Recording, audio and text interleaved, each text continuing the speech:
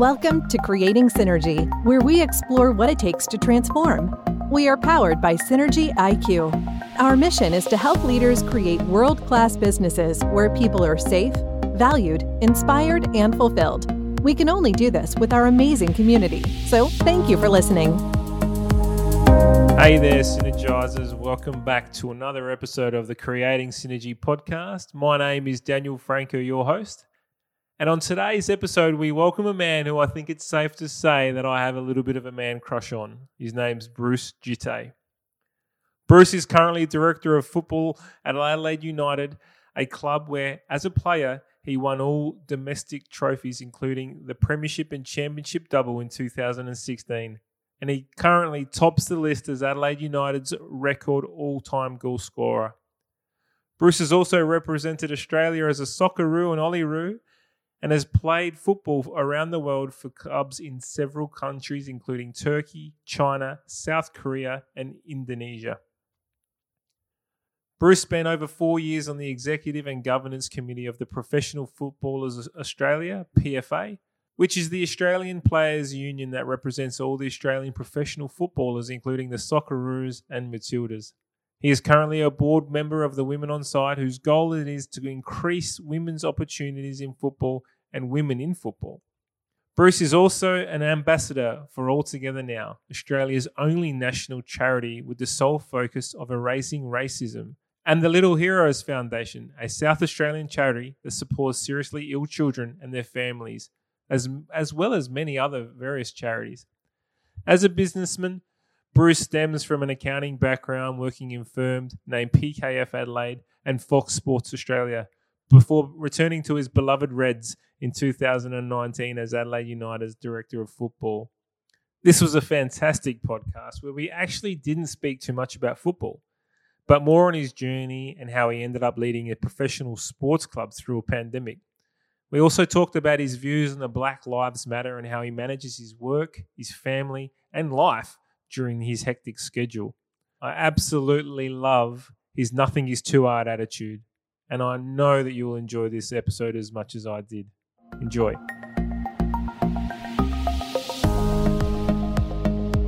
So welcome back to the Creating Synergy podcast. My name is Daniel Franco, your host, and today we have the great man, Bruce Jitte. Thanks for having me on. Bruce. Thank you for being here. You are a pretty well-known human being in the industry of sport and also business now, which is you've got an illustrious career with Adelaide United and also travelling all around the world to play the beautiful game of football. Yep. Can you give me a little bit of, or the people who may not know you, who are listening to the podcast, can you give us a little bit of background about your career and where you've come from and to where you are today? Yeah, just a quick rundown. I'll try and make it brief. Born in the States, moved to Sydney when I was 2.5, 3 years old. Whole family moved. So all my schooling and everything in Sydney. Moved to the AIS, the Australian Institute of Sport in Canberra, when I was about 17, 18 years old. Yeah. From when I was 8, I said, I want to be a professional footballer. Yeah. That's all I wanted to do. From the AIS, I came to Adelaide. Adelaide United was my first professional club. Came to Adelaide United, was here for about a year and a half. Transferred to Turkey, played there for a few years. Played on the Gold Coast for a year. Clive Palmer had a team there. That was interesting and very enjoyable. Then I went to China. The A-League had moved its season start date. Yeah. So it still finished in February, March, but the start moved from August out to October. So in that period between March and October, lived and played in China. Came back to Adelaide United after that. Stayed about 5-6 years. Won a few trophies. The Championship, Premiership double. That was probably the all-time high in terms of career highlights for me at a club level. Not to mention you were a leading goal scorer. scored a few goals. I put that down to more my longevity than my clinical finishing. But moved to Korea then for a couple of years, then Indonesia in 2018, and came back to Adelaide last year. So got into this football director role. So yeah, good career, long career. I retired on my own terms. I was interested in other aspects of life after, playing professional football for 13 odd years. And I'm enjoying it and don't even miss playing, which is strange. Well, you've got new interest now, don't you? Interest, yeah. You transitioned into a new role. I'm really interested in your family. I know you're quite private, I guess, in regards to the family. I don't want to go into all the detail, but I have a young family as well myself, so I'm always interested about people who are at the top of their game, achieving. You've moved around a lot. When did, how old are you? You've got a couple of kids? 2 kids. 2 children? 5-year-old and a soon-to-be 4-year-old. 4-year-old, well 1 done. week So, away. there you go. Excellent. Happy birthday. So I'm really interested in that traveling with family, what that does, how you manage work, play, and relationships and all that in the above. Have you got any sort of secrets to...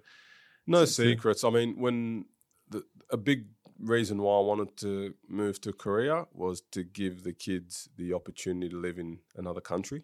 You got girls, boys? One girl. Eldest is boy and youngest is girl. Great. So that's perfect for us. Yeah. We're not having Pigeon any more pair. or anything like that. Yeah. So, look, one of the big reasons we went to Korea was to give the kids that global sort of perspective. Obviously, they're very young, and you think they don't pick anything up, but it does have an impact. My family's very global. My brothers live in New York. Parents in Africa, cousins in Africa, cousins in France. So we're all over the place, which is good. It's interesting. I mean, Christmas can always be on a different continent. Yeah, really, that's fantastic. So for the kids, it's good. They're well traveled. But living in Korea for a couple of years, my son was 2, so it was more impactful for him. My daughter was 4 months when they moved. So then going from there to Indonesia, and a big reason I didn't want to come back to Australia was to continue with the global sort of experience, both for myself but also for the kids as well. And my son went to Kindy in Indonesia. It was like an international school. We went half a day every day when he was 3 years old at that time. And it was really interesting, coming back to Australia, and he picked up on a lot of differences. He thought here they just played at childcare and early learning, where in Indonesia we did real work. It's very much rote learning there. You're learning your alphabet, you're learning how to write at a very young age. And, you bring an A4 page of homework home, a couple of times a week, whereas here it's learn through play. It's a different... So I'm trying to explain to him, you're still learning, but it's you different. You need to think outside the broader scope. Exactly. So that was interesting. He'd hear music in Woolworths car parks and think it was the call to prayer from being in Indonesia when the mosques are going off 5 times a day. So explaining that to him was really cool. My daughter remembers Indonesia. She doesn't remember Korea. But she loves noodles and stuff. And, that's come from her upbringing. And just the different diets. So proper noodles, not the... No. Proper noodles, not the Maggi noodles, The ones that my kids love. They're born up on the Aussie noodles. So, it's interesting and it's good. And then you can show them the globe or the world, and we've been here. That's where my family live. That's and right. Such and such live. And to be fair, Adelaide's a fantastic place. Also, we got obviously the alliance with the French in the shipbuilding, absolutely, and the defence contracts.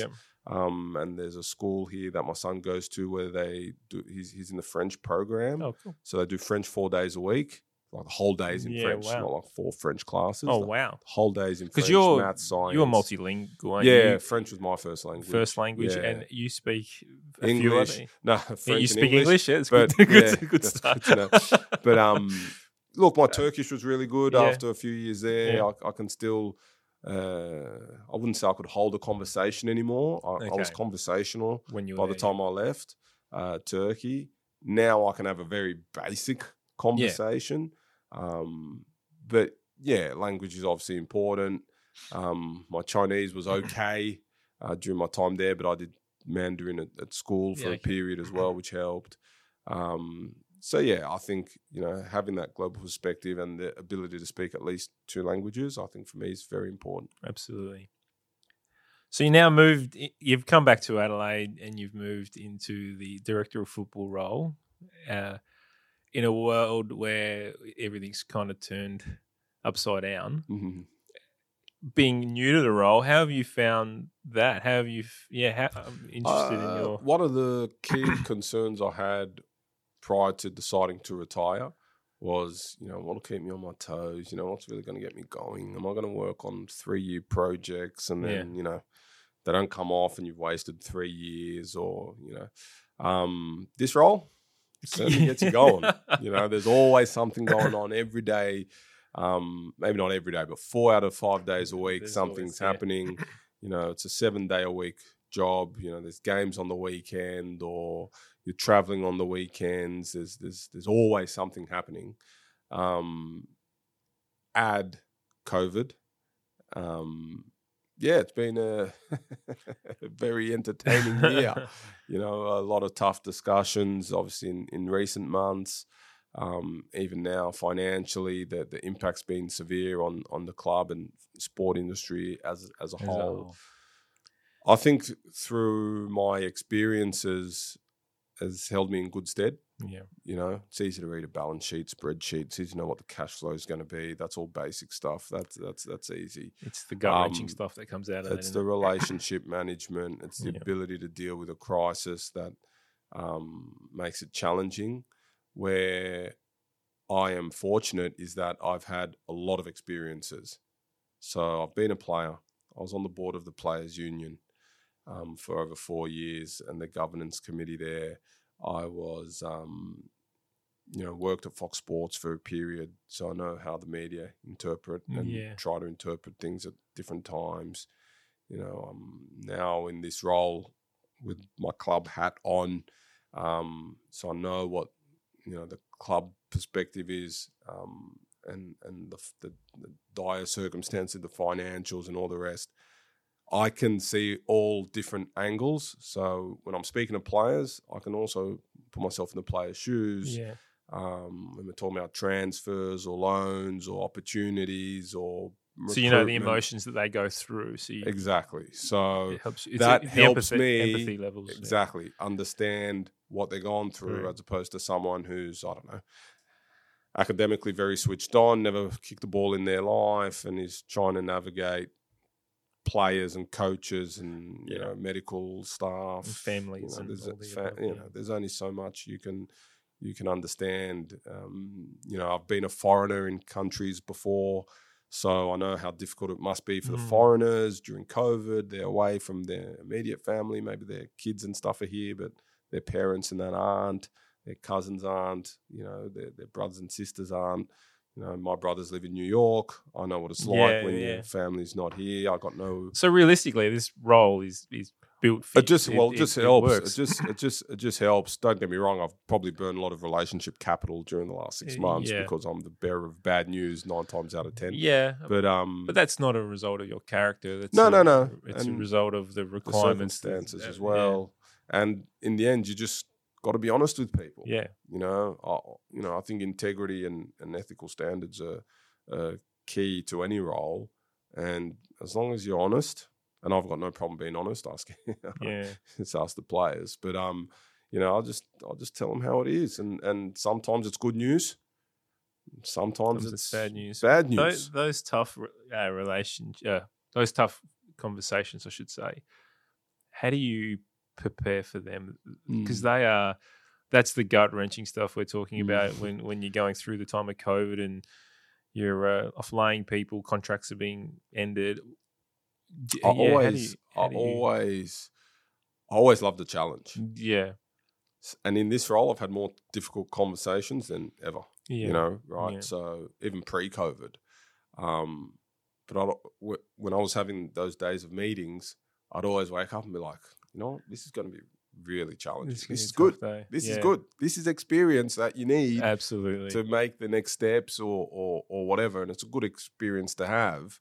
You know, the discussion and the outcome or the news that is going to be delivered might be negative, but you've got to have the capability to do that. Yeah. You know, you can't shy away from these things. You know, this is what leadership is about. It's not about being liked.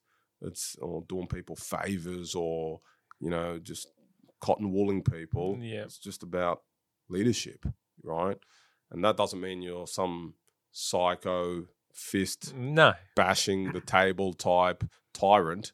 It just means you've just got to tell people the truth, be empathetic, but also, you know, give them an understanding as to why that decision's been made. And if you can go to bed saying that, honestly, I'm just honest. Yeah. They might be angry for a month or two, but they'll come around. Yeah. I'm very comfortable doing that as opposed to, you know, telling the semi-truth and that come back to bite you in a couple of months' time. Absolutely. I'm not going to do that. No. Never. Right? Well, there's no point in saying everything will be okay only for a week. Yeah. I always say, just tell them. Yeah. And as a player, I know that's what they want to know. Yeah. You know, don't tell me that I'm doing really great and never pick me. Yeah. Just tell me that I'm crap and you don't want me. Yeah. And then I'll go somewhere else. Feedback. But then at least I know it's the feedback. So that is a really important point. I play a little bit of sport in my junior career at some higher levels. I attribute that to, I guess, my mindset and my constant desire for feedback in how to improve. I'm constantly asking everyone I work with, you know, Gabriella, Michelle, people who work with me on a daily basis, what can I do? How do I get better? Do you believe, and I'm going back to my children, I really want them to get into team sports and all that sort of stuff. Do you believe that sport has really allowed you to flourish in your business career in the sense that you are able to set goals, you know, and you know, we want to win the cup, right? So setting goals as a team, you're working with a whole bunch of different characters, you're going through really high emotions and really low emotions throughout the season, the constant feedback you get every single week after every game. Do you believe that has allowed you to flourish as a businessman? Definitely. Yeah. And there are so many lessons in sport that are so critical to the building of the individual. You know, it's not just win, lose, or played good, played poorly. You know, it's all those other lessons that come along with sport. And I think that's why sports people make great speakers, you know, keynotes about leadership or resilience and overcoming hurdles and challenges. You know, I always believe that, you know, sport and politics are the two fields that are the most publicly scrutinized. Yeah. Right? And feedback is constant. So that voice in your head is constant. If you can control that voice in your head, you're setting yourself up for some pretty good times throughout life. You know, it's at training.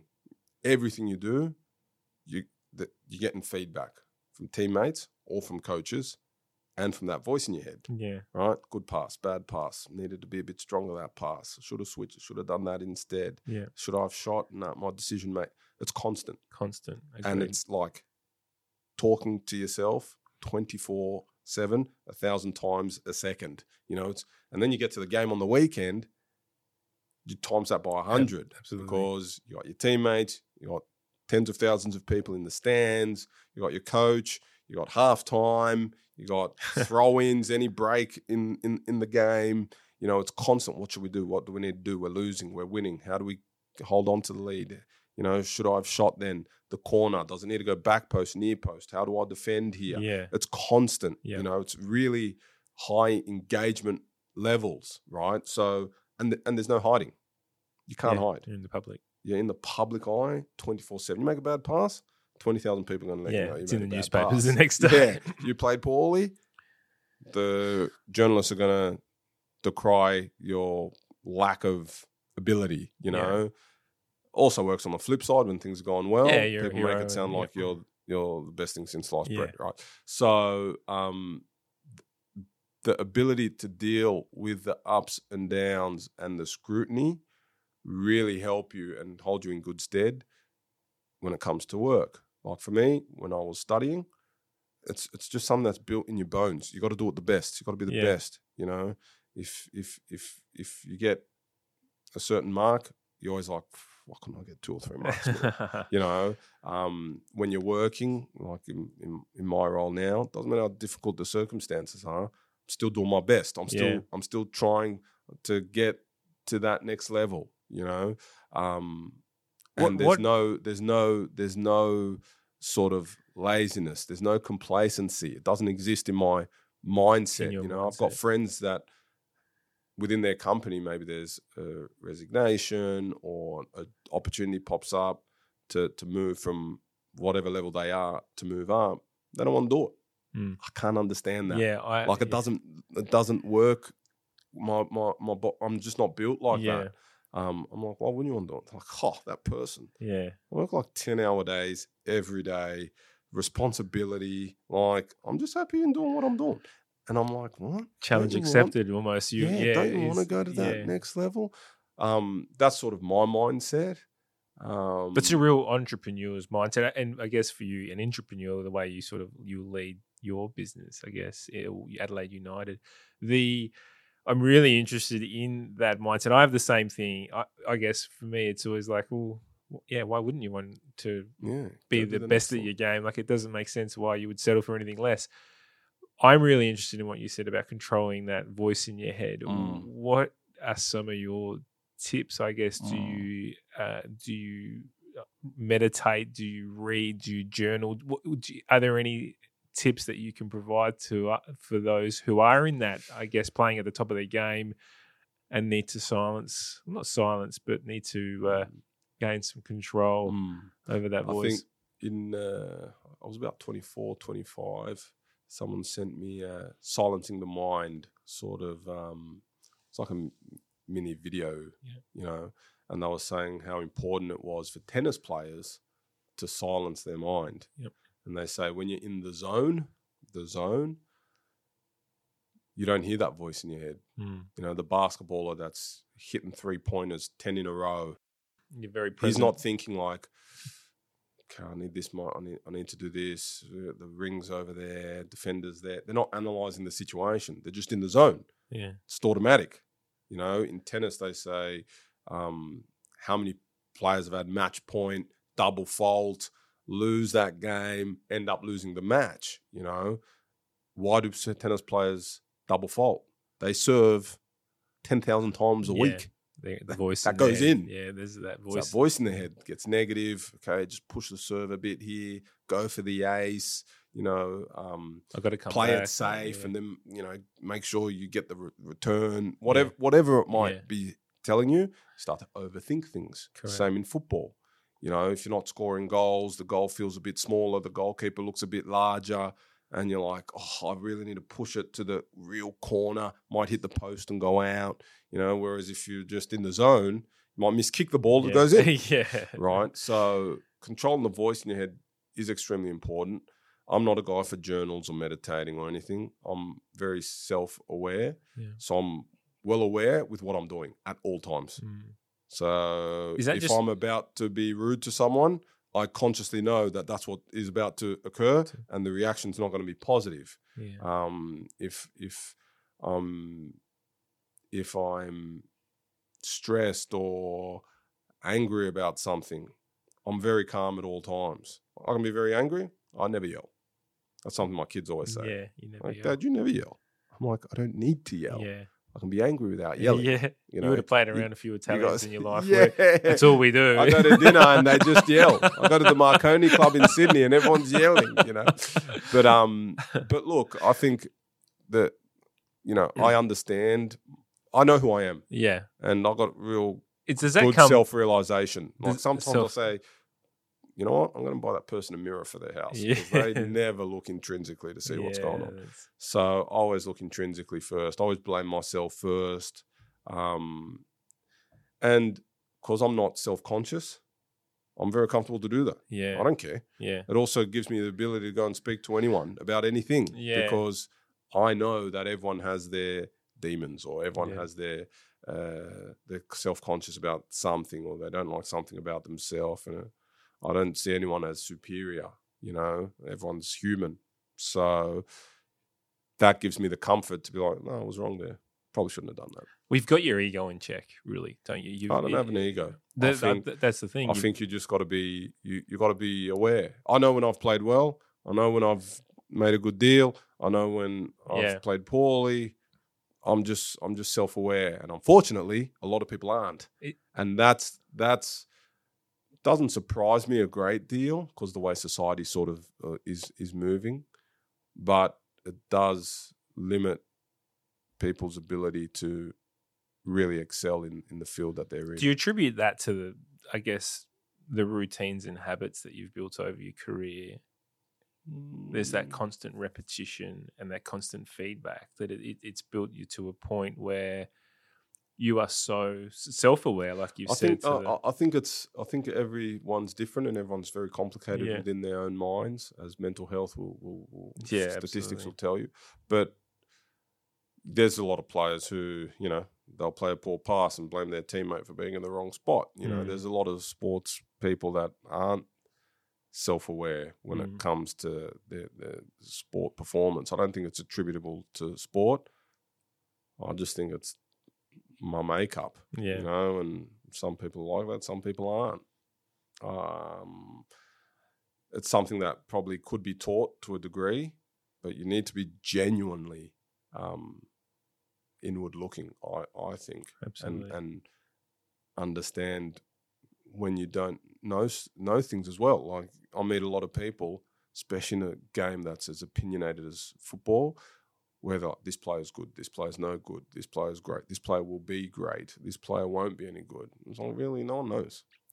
Of course, there's a top class player where you're like, Ronaldo is really good. Yeah. Messi's unbelievable. Yeah.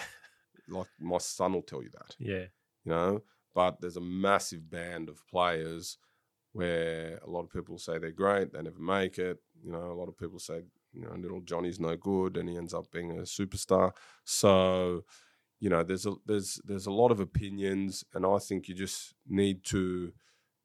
I'm not a jack of all trades. I've got a certain skill set, and I'm happy to delegate decision makes. For example, goalkeeping. Yeah. I was never a goalkeeper. No. And I really believe in context knowledge, like living it, doing it. Yeah. It's a lonely position, isn't it? I'm not too interested in content knowledge. Yeah. Anyone can read a book and memorize it and regurgitate it.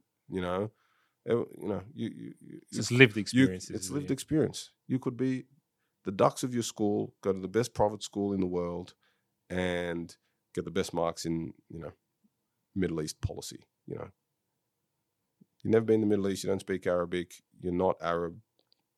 Yeah. I'm not interested in you. Yeah. You need to have a mix. I don't say content is not important, and the reading of the books and academics isn't important. Yes, it's important, but it's less than half. The lived experience. It's the lived experience that makes the difference, right? So when it comes to goalkeepers, I always defer to our goalkeeping coach, Eugene Galekovic. Because I might say, that's a great save. And he'd be like, yeah, but technically, his footwork was, I'm like, geez, I didn't even look at his feet. Yeah, he saved the ball. That's it. I just saw the save. So I know within myself that I'm not an expert on this. Yeah. Let me speak to the expert and tell me what he says. So how important is building the right team around you then? Exceptionally important. You'll see through COVID. Yeah. Perfect example. Yeah. Stephen Marshall's done a fantastic job here not because You're not saying that because they're trying to poach you at the moment. No, but it's a fact. Yeah. Not because an epidemiologist. Yeah, he has done well. He does. Nicola Spurrier is obviously very good at what she does. She's obviously got a very good team that's executing what needs to be executed. You know, the police commissioner, Grant Stevens, doing a fantastic job there. Yeah. You can look at other jurisdictions that aren't doing as well, and of course, it's always the head person or the person at the top of the tree who has to fall on their sword because ultimately it's their responsibility. Yeah. But it's not because that individual didn't make a specific decision and it's all their fault. Yeah. But that individual has the capacity to build their team, you know? So it's in football, it's not the coach's fault all the time. But the coach always takes the ultimate responsibility on the team's performance because they have the capacity and capability to set the team up, to choose the players, to build their staff. You know, if you got injuries all the time, it's very easy to blame the physio. Yeah.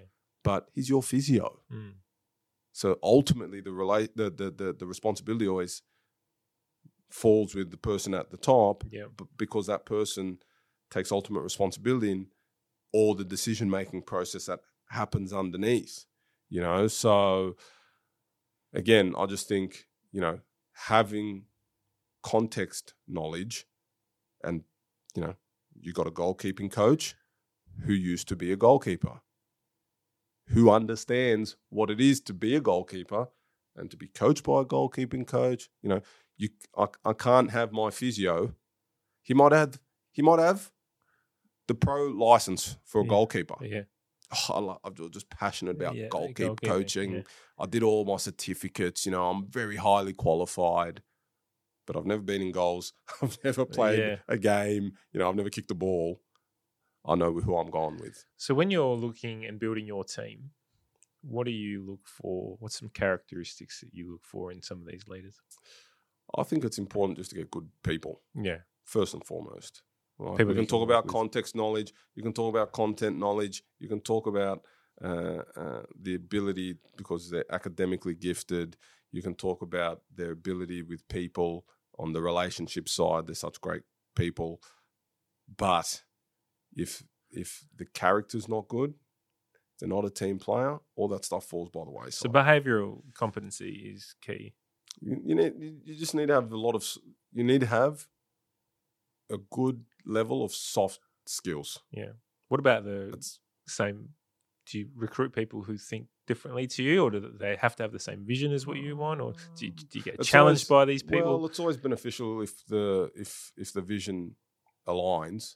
I think that's key. But it's not my vision. Yeah. It needs to be like the club's vision. You need to be able, you know, we got certain parameters that we're plugging people into. Yep. You know, we don't want rogues coming in and trying to do the complete. You know, we're trying to bring in young players and give them the opportunity to play, so then they can go overseas. So we're not going to bring in a coach who just wants to bring in plus 30-year-olds. Yeah. Then it's just not going to work. No. So you need people. They don't have to perfectly align. You don't want groupthink to be part of of the dynamic. And again, you can debate and have discussions on a range of things as long as the respect is there and decisions are made as a collective. You know, I'm not someone who's like, I've got all the answers. Yeah. Boys, this is what we're doing. Girls, this is what you're doing. I'm someone that'll say, you know, what do you think? I've got my thoughts. I know what I want. Yeah, but hear everyone out. But let me listen, because I understand that I've got a certain perspective on life through my experiences and everything, and your perspective will be different because your experiences and the outcome might not be the same, and you might have a really good point that hasn't even crossed my mind. Yeah. And I want to get all that information. Well, it's the same what you mentioned before about Galekovic in your I guess, perception of what a goalkeeper, what a good save is different to his. So I understand that. I've got no idea. Yeah, correct. Well, I think it's a really important point is when you talk about, you know, hiring the team around you or building that team around you.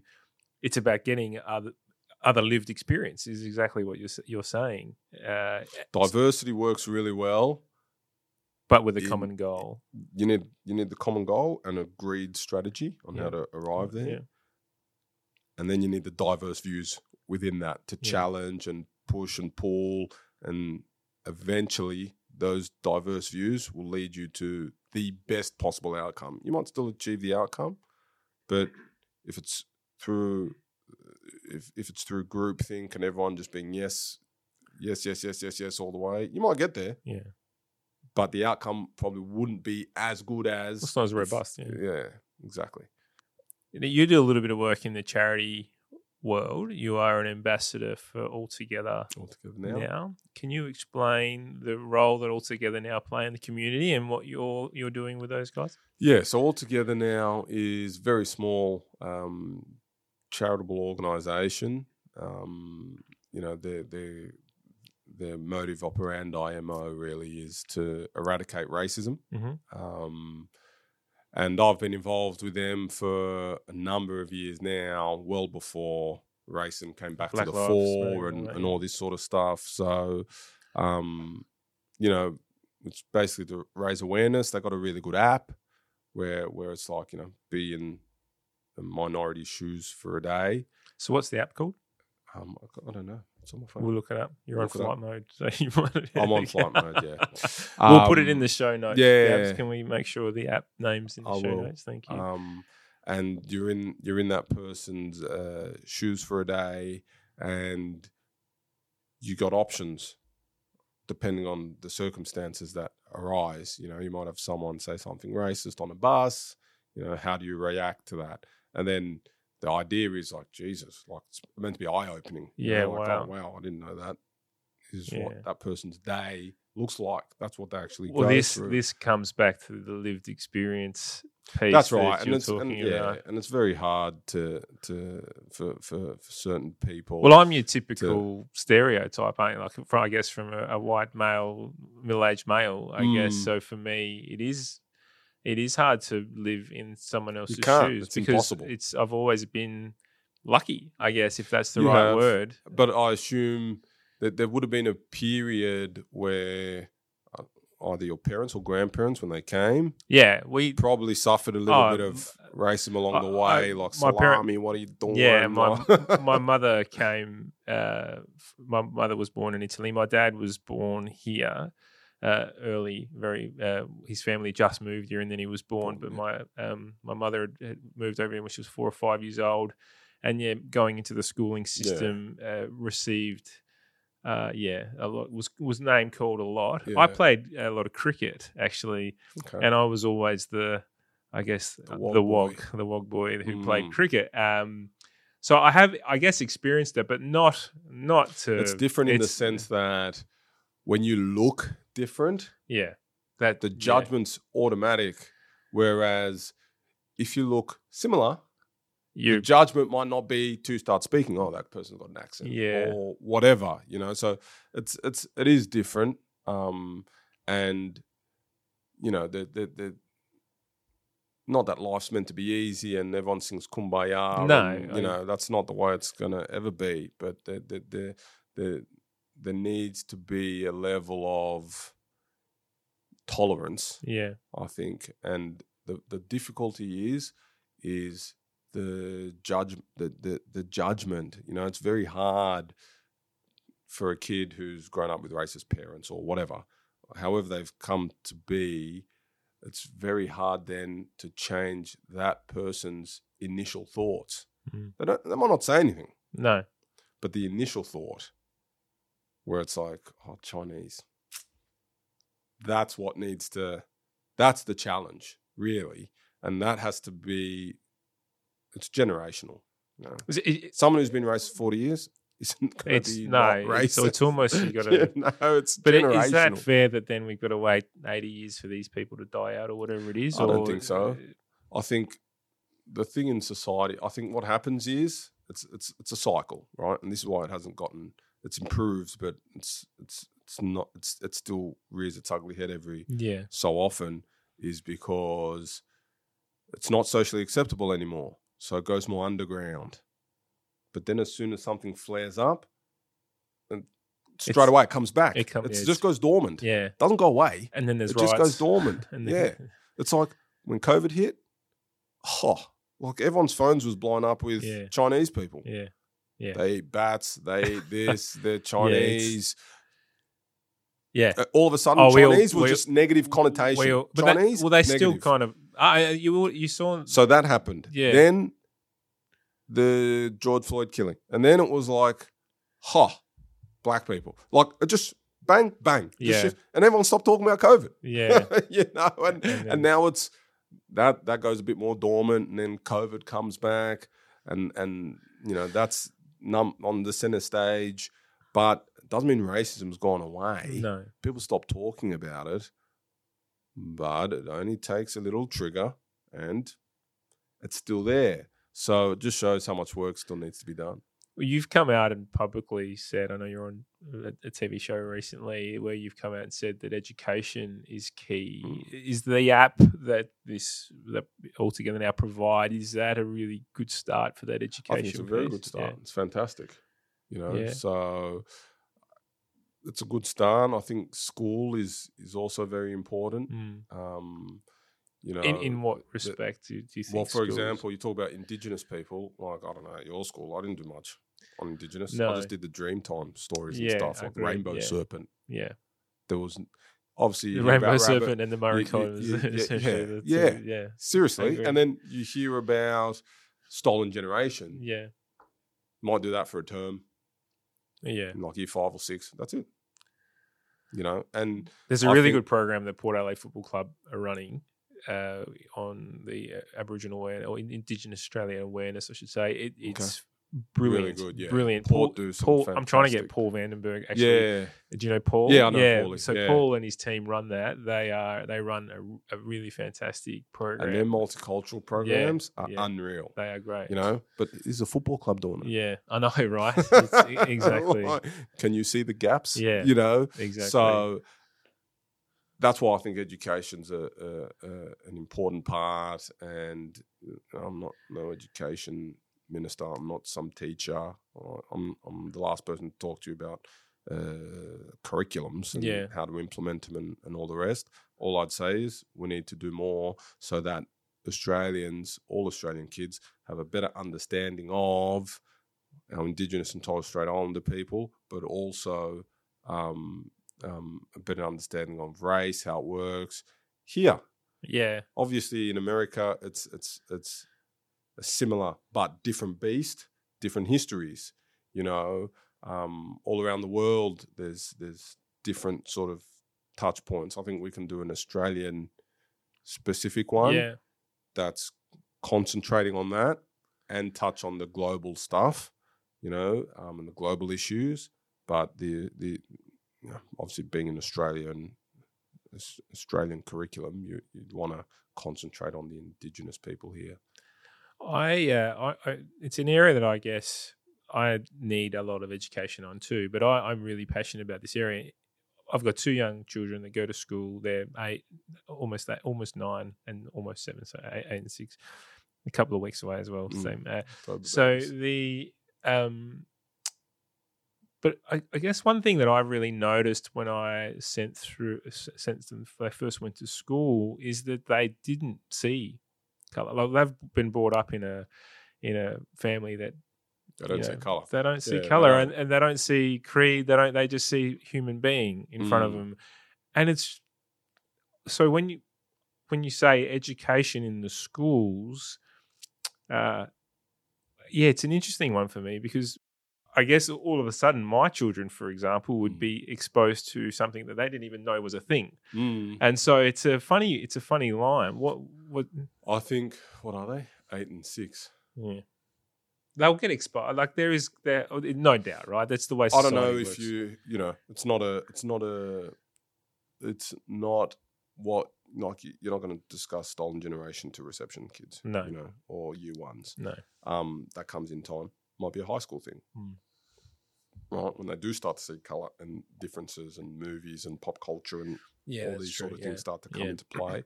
I don't think it's something you do in the early years. Like you said, because they're still so innocent and everything's just fantastic. Yeah, and, so they're in more the coloured people. Like it's great. Yeah. The higher I think it's high school. Yeah, where they're a bit more sophisticated mentally. They can come from wide-eyed, innocent sort of upbringing, and I think it's a high school thing. Like I said, I'm not the last person to talk about curriculum and the specifics of it. But yeah, I agree with you. It's not something that you need to put in reception. Maybe in reception in year one, you do the Dreamtime stories, and all the nice stuff, and then you get to learn about World War II and what's happened with the all the more harder to absorb, not so nice stories, topics and stories. The ones that hit you smack in the face when you actually know what went on. Exactly. Yeah. It is something I do think the education system needs to look at. So if you're listening, also an ambassador for Roger Rasheed Foundation, Little Heroes. So where do you Little Heroes, for those who don't listen, is for children who are cancer and who are seriously ill. Amazing. Something that's really close to my heart as well. Without delving into that, where do you find the time to? I could be home more. That's going back to the family thing. How do you manage it all? Well, it's busy, but I like to be busy. What's your calendar look like? Yeah, it's full on. And honestly, I don't even know what's next. My calendar is always stacked. And do you manage your own calendar? Yeah, I do. Yeah. And people say, what are you doing next Tuesday? Or what are you doing tomorrow? I'm like, I don't know. Let me defer to my calendar because it's all locked in. If it's not on my calendar, it doesn't happen. I live full by on. that as well. Yeah. But I get to work at about 6:30 in the morning. Wow. I start then. And then in the hope that I can get home by 6 p.m. And it's not all Adelaide United, because I have all these other roles and responsibilities that I've taken on board. And that's really because of my love for community. I just want to make specifically South Australia better. Yeah. So I do take on all these roles. I do manage it quite carefully. So Roger Rasheed Sports Foundation, Little Heroes Foundation isn't time. It doesn't take up a heap of my time. It doesn't. I help fundraise. I'll go out and the Roger Rasheed Sports Foundation, in conjunction with councils, they build sporting. I wouldn't call it an arena, but they build sporting facilities for disadvantaged kids who don't have access to club sport, because club sport generally can be quite expensive. Yeah. So in conjunction with councils, we'll raise money, build a tennis court that incorporates basketball, might have a hitting wall where if you're just by yourself, you can get a tennis ball and hit against the wall. The line there is the net. You can play soccer on those courts. There's lines everywhere. So if you want to play netball, basketball, soccer, hockey, that's so good. Tennis, it's all sort of there, and it'll just be at a park. Yeah, that's. I often think that you talk about Lionel Messi before being a freak, right? So I always wonder if the next Messi is in a child that couldn't afford to play club sport. Probably, but the difficulty here is that community sport here costs money, and it's time consuming. So if you're from a low socioeconomic background, your parents are probably working 2 jobs. Yeah, they don't have time to take you to training, blah blah. In Africa and South America, which poorer countries, Messi's from Argentina. Yeah, they just play. Anywhere, everywhere. It's fine. It's part of the culture. The days of playing on the road and playing in parks till the sun goes down, it's not happening anymore because society's sort of changed and there's risks to to the kids. So of course, there could be another Messi here. It's not about lack of equipment or, the inability to play club sport. It's just the inability to access sport, full stop. But yeah, going back to what I was saying about those foundations, they're not heavily time consuming. There's a few others that are a bit more time consuming, but what I do is I start early generally, and finish relatively late, but early enough to get home some days of the week. Yeah, some days of the week. Yeah, so because you travel a lot. You got to travel on the weekends. Obviously, COVID's helped me stay home a lot more. Yeah. But I was lucky, as a player, I was home at 1 p.m, generally, every day. So I saw my kids grow from when they were born till. So does your wife still wish you were a player? You spent more time. Maybe. We still have pre-season camps and stuff like that, but I was definitely home more as a player. But I knew that, and she knows that. Her wish for me to get home earlier, which I do on a few occasions. So Thursdays, I pick my son up from school and I take him to training. Yeah. And is he playing football as well? Yeah, he plays soccer, so he plays football. So I take him to training and we get there early and muck around. Yesterday I got home early. You just find the balance. Yeah. So depending on what my week looks like, I'll always make sure there's some time for them. Always. Weekends, I just cut out exclusively for them, especially during COVID, because I don't have to travel.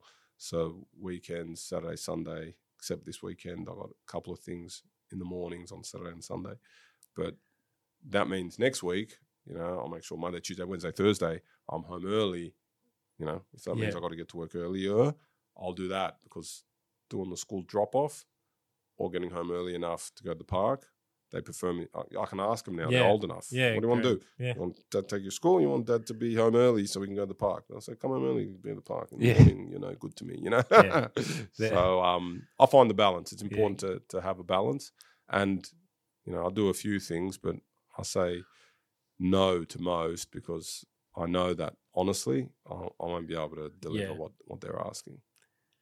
So in amongst all that, you're on a few boards as well, I understand, but you're also a keen venture capitalist, investor in areas as well.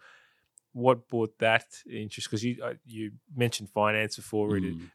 Where did that love of investment? I've always been interested in investing, always, since 2008, probably when I bought my first sort of investment property.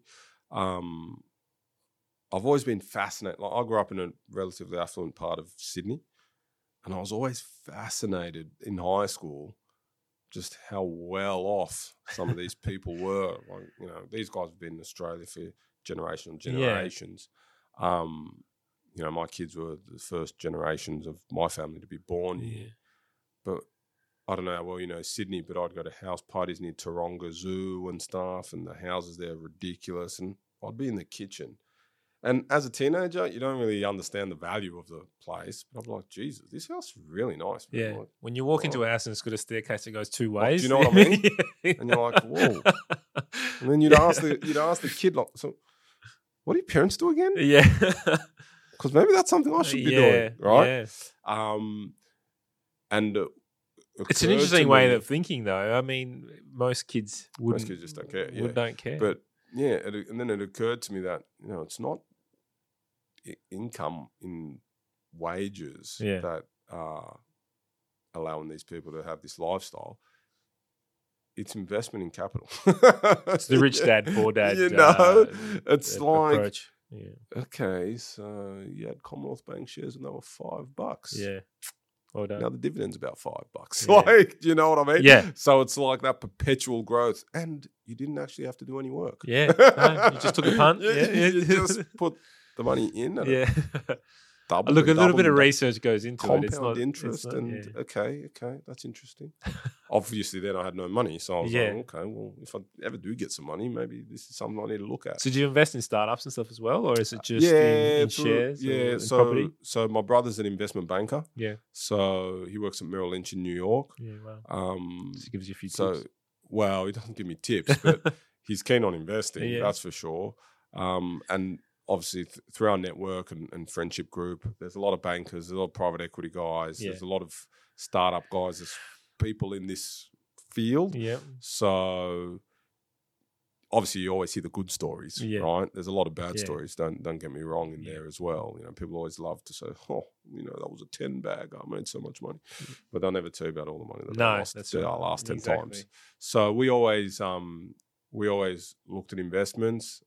Started like most Australians in property, safe, bricks and mortar. You can renovate it, recurring income, negative gearing, blah blah blah. Doesn't take long to know all the ins and outs on property. Then it was equities, which I thought I could do really well. And, you know, I was on all the analyst calls and all this sort of stuff. And I'd spend all this time, hours and hours a week. How do I invest? Putting them through my own sort of filters and working it all out myself. And then, you know, it all goes through the family trust and blah, blah, blah. Yeah. And then I'd get the statement at the end of the year and it'd be like, you made $2,000. Yeah. And so fair bit of effort for all this time and money. And oh, dear. So it quickly occurred to me that, you know, I'm an ETF type of guy. You know, exchange traded funds, let it just sit there and do its thing and invest dollar cost average over time and blah, blah, blah. And then, so we did that. And then you keep looking further and further. So, and it's about diversification as well. So startups come into it. My brother's, one of his best mates, dad's, has venture capital funds. Yeah. They raise money, then they buy into startups. Because we're not multi-millionaires, to put all your eggs in one basket, like, you know, you hear about, you know, you're always hearing about, you know, someone who invested in Facebook when it's exactly when it started. Like you know, you hear about these people and Bitcoin you know, and all that. Exactly. Your average Joe thinks like, oh yeah, I'll just put some money in X, and hopefully it does well. You know, we obviously got the self-realization that, you know what, if we just put money here and it doesn't do well, we're in problems. So a fund works well for us. Yeah. So invest through that. They update us quarterly. You know, it's not something where, you know, they're loss-making entities. Yeah, you know, they're startups. They need the cash and all the rest. And you hope one does well, knowing that, you know, 9 will probably fall over. Yeah. You know, if you get 10% of winners, you're probably doing really, really well, actually. You know, you might get 1% of winners. Yeah. So that's why we go with the funds. Like you said, it's the next Instagram or Facebook that you potentially, right? And again, that's only a small percentage of our investment portfolio because we're, like I said, we're not wealthy enough to really, you know. So I'm just, and you know, we didn't come from money, but throughout the journey, you're always. For us, it was always about, wow, if you can actually invest in the capital assets, like your income then is not, you know, it's not about just, you know, I've got to earn all this money, put my kids in private school. It's like, you know what, we invested in some 10 years ago, private schools paid. Yeah, exactly. Know? And I actually didn't have to do any work to pay for it. Well, you know? it's the research that you have done that probably most people haven't. Yeah, I get that. But like, you know, you got people, you know, my dad always used to say, my dad was a university professor. He'd always say, you know, the pen's lighter than the brick, you know. Like, you know, if you're academically smart, then, you know, your life will be easier if you choose it to be easier, you know, physically anyway. So, yeah, that's sort of the investment sort of journey with us.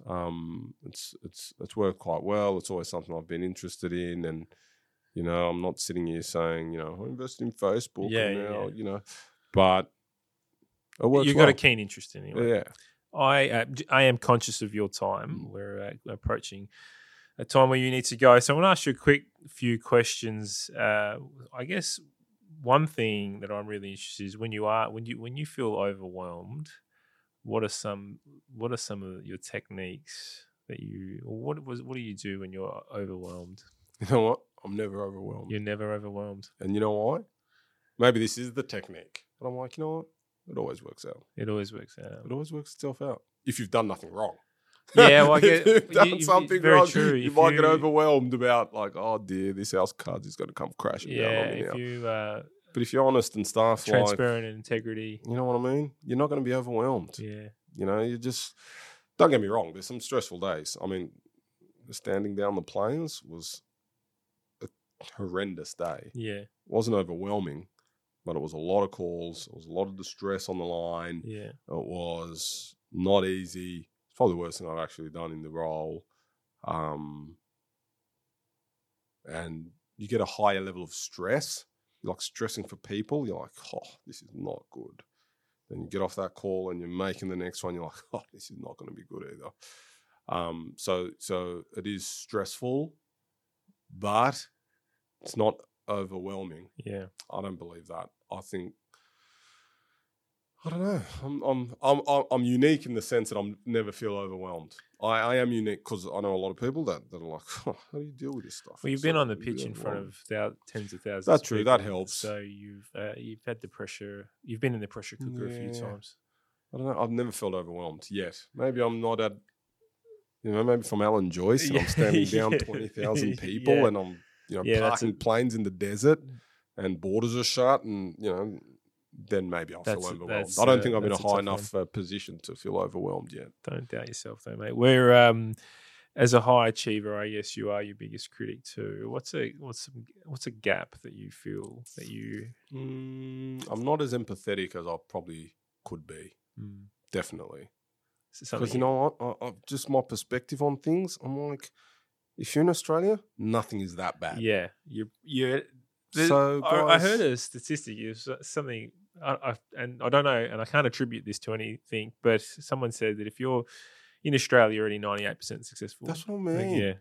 I don't know if that's a statistic. I don't know statistic, but like maybe it was a throwaway line, but it makes sense. You've got all the opportunity in the world. I always think like, you know what, like something bad's happened, but it's not that bad. Yeah. Have you been to Indonesia? Yeah. If you're disabled in Indonesia, you're in trouble. You're in real trouble. If you're disabled in Cote d'Ivoire, at Ivory Coast, you're in real trouble. Yeah. If you're disabled here, of course, it's not the same as being able-bodied. But you know what?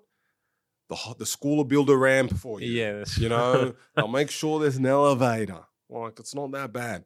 If you've whatever the circumstances are, there's a safety net. Yeah, you're right. There's a lot of help. So empathy wise, that's the gap. Yeah.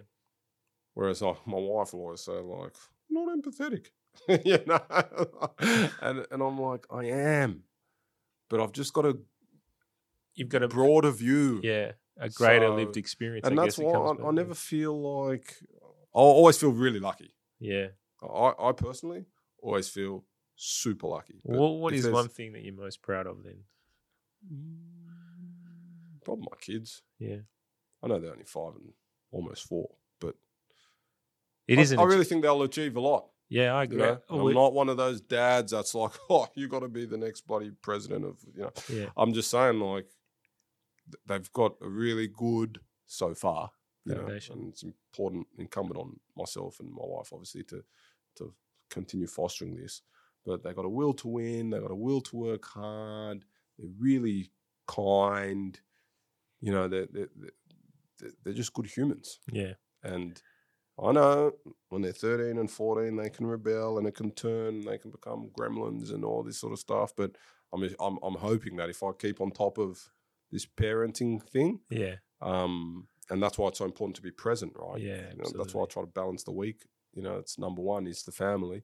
I really think they've got a bright future ahead. I do like the idea of them getting in a little bit of trouble though, just to they will. sort of touch the boundary. They will, but they know they're in trouble. That's right. That's all I care about. Yeah, agreed. It's like you're in trouble. Yeah. Like, my daughter came home. My daughter came home a couple of weeks ago. We got an email from the teacher. She went to the toilet and she was in there for too long with one of her friends, and they were turning on all the taps, running around, splashing water Little everywhere. bandits. And I think, for me, she came home crying. She knew she was. That's it. That's all you need. She thought she was going to get in some real trouble. But for me, I had a bit of a chuckle. But I did, say, look, is that the right thing? Someone's got to clean that up now. Yeah. And, so we taught her the discipline. Taught her a lesson. Discipline. And she won't do it again. But I'm not going to, she's not a demon. Yeah, exactly right. So I like that though, because it's curious for me. Yeah, all kids are sort of scientists in their own right. They're curious. They want to explore. They want to try different things. I think we need to, as parents, we need to let them do that. And they express themselves in different ways. They do. That's okay. Absolutely. Yeah, it's pretty funny when they come home and do that. We're going to wrap up now. We're at that time where you're almost going to go. I just want to ask a few quick fire questions, just to round it off and finish up the. What is something absurd that you love doing? That's weird. Yeah. Nothing really. Nothing really. You're a pretty normal guy. I'm relatively boring in that sense. Oh, yeah. I'm not like the guy that's like skateboarding through the car park or something random after hours. No, I'm not. No. Nothing absurd at all. Absurd, no. Did you have a closet nerd? Like, are you a closet nerd? What do you geek out about? Is there, a Star Wars fan or nothing like that? No. I don't have time for any of that stuff.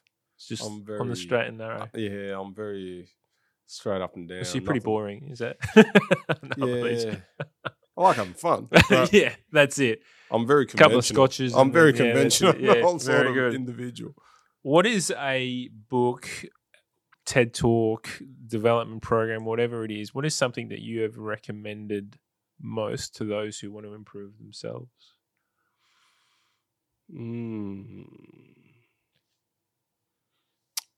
There is a talk. I don't know. Is it Simon Sinek? Simon Sinek. Start with Y. He does a few talks. He does some really good ones. Yeah.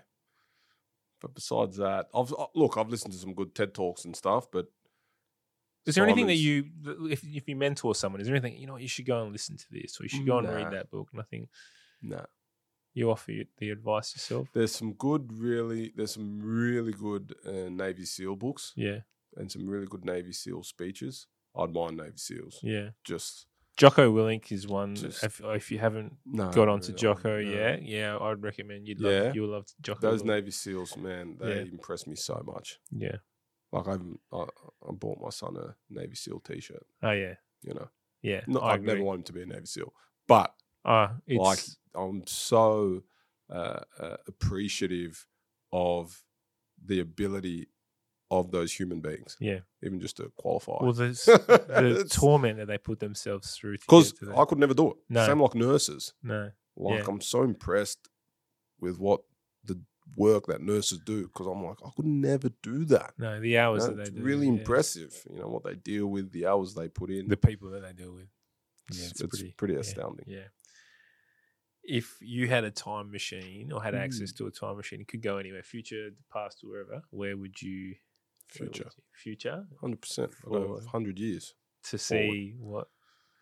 100 years? You wouldn't go 1,000? Yeah, I'd go 10,000. The planet might be a billion degrees by then. You go anyway, a time machine, right? But, it might be living on Mars by then. But that's what I'm interested in. Yeah, what definitely happens after future. we go? What happens next? What happens now? Interstellar is my favourite movie. It's a ripper. It is a ripper. Yeah. I'm a bit bummed that I'm not going to see... Like, if you think about, Elon Musk and where he wants to go with Mars and colonizing the universe and all that sort of stuff, and you just think, we're probably going to miss out on that. We will definitely miss out on that. So, I'm interested to see how the world looks in 10,000 years. It would be very interesting.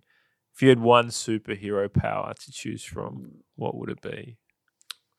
Superhero power. I always thought it'd be cool to fly. Read other people's minds. That's probably not a good idea. It's hard enough reading your own. No. It's probably good to. I'll keep it simple. It'd be a good ability to be able to fly. It would be pretty good. Yeah. If there was superhero power, we could help people. That'd be pretty cool too. Yeah. I reckon super smarts would be good. Would it be? Well, then, because you could just learn how to fly. Yeah. Or you'd learn very quickly that physics denies you. Doesn't work that way. Yeah. Well, I'm sure you could design something. Maybe. And last one, because you said you didn't have a dad joke, unless you've thought of one. I'll throw a different one in there then. If you could put a message on a billboard in the middle of New York, Madison Square Garden's there, what would you? What would I say? What would you say? What would it say? Be kind, be good. Be kind, be good. Brilliant. Be your best self. Yeah. If everyone did that, we'd have no problems. Yeah. The problem is people don't do that. Yeah, So, it's a tough one. There's a lot of people who think that they're the center of their own universe, I guess, and that comes back to the perspective It or does. lack thereof. or experience, like you said. So Bruce, it's been absolutely amazing having you on. Thank you very much for your time. It's been a brilliant chat. Where can we find you? What, like a LinkedIn? Are you easily contactable? Do you want to not be contacted? You mentioned a lot of before, people contact me. you mentioned before your phone went ding ding ding Ding all day long. Look, I'm on LinkedIn, obviously. Yeah, I'm we'll on, catch you on the media either way. Twitter, Instagram. I'm quite conventional again. There's no craziness going on in my social media platforms. But what I'm not on is Facebook. Haven't been on that for a long time. But Twitter, LinkedIn, Instagram, all at the club. Beautiful. Well done. Club's easy to find. Yeah, easy done. Beautiful. Thanks for having me on. Thank you very much. We'll catch you soon. Thank you. Cheers, guys. Bye. Thank you once again for joining us here at Creating Synergy. It's been great spending this time with you. Please jump onto the Synergy IQ Facebook and LinkedIn page, where the discussion continues after the show. Join our mailing list so you'll know what's happening next at synergyiq.com.au. And of course, don't forget to subscribe to this podcast. And if you really enjoyed it, please share it with your friends.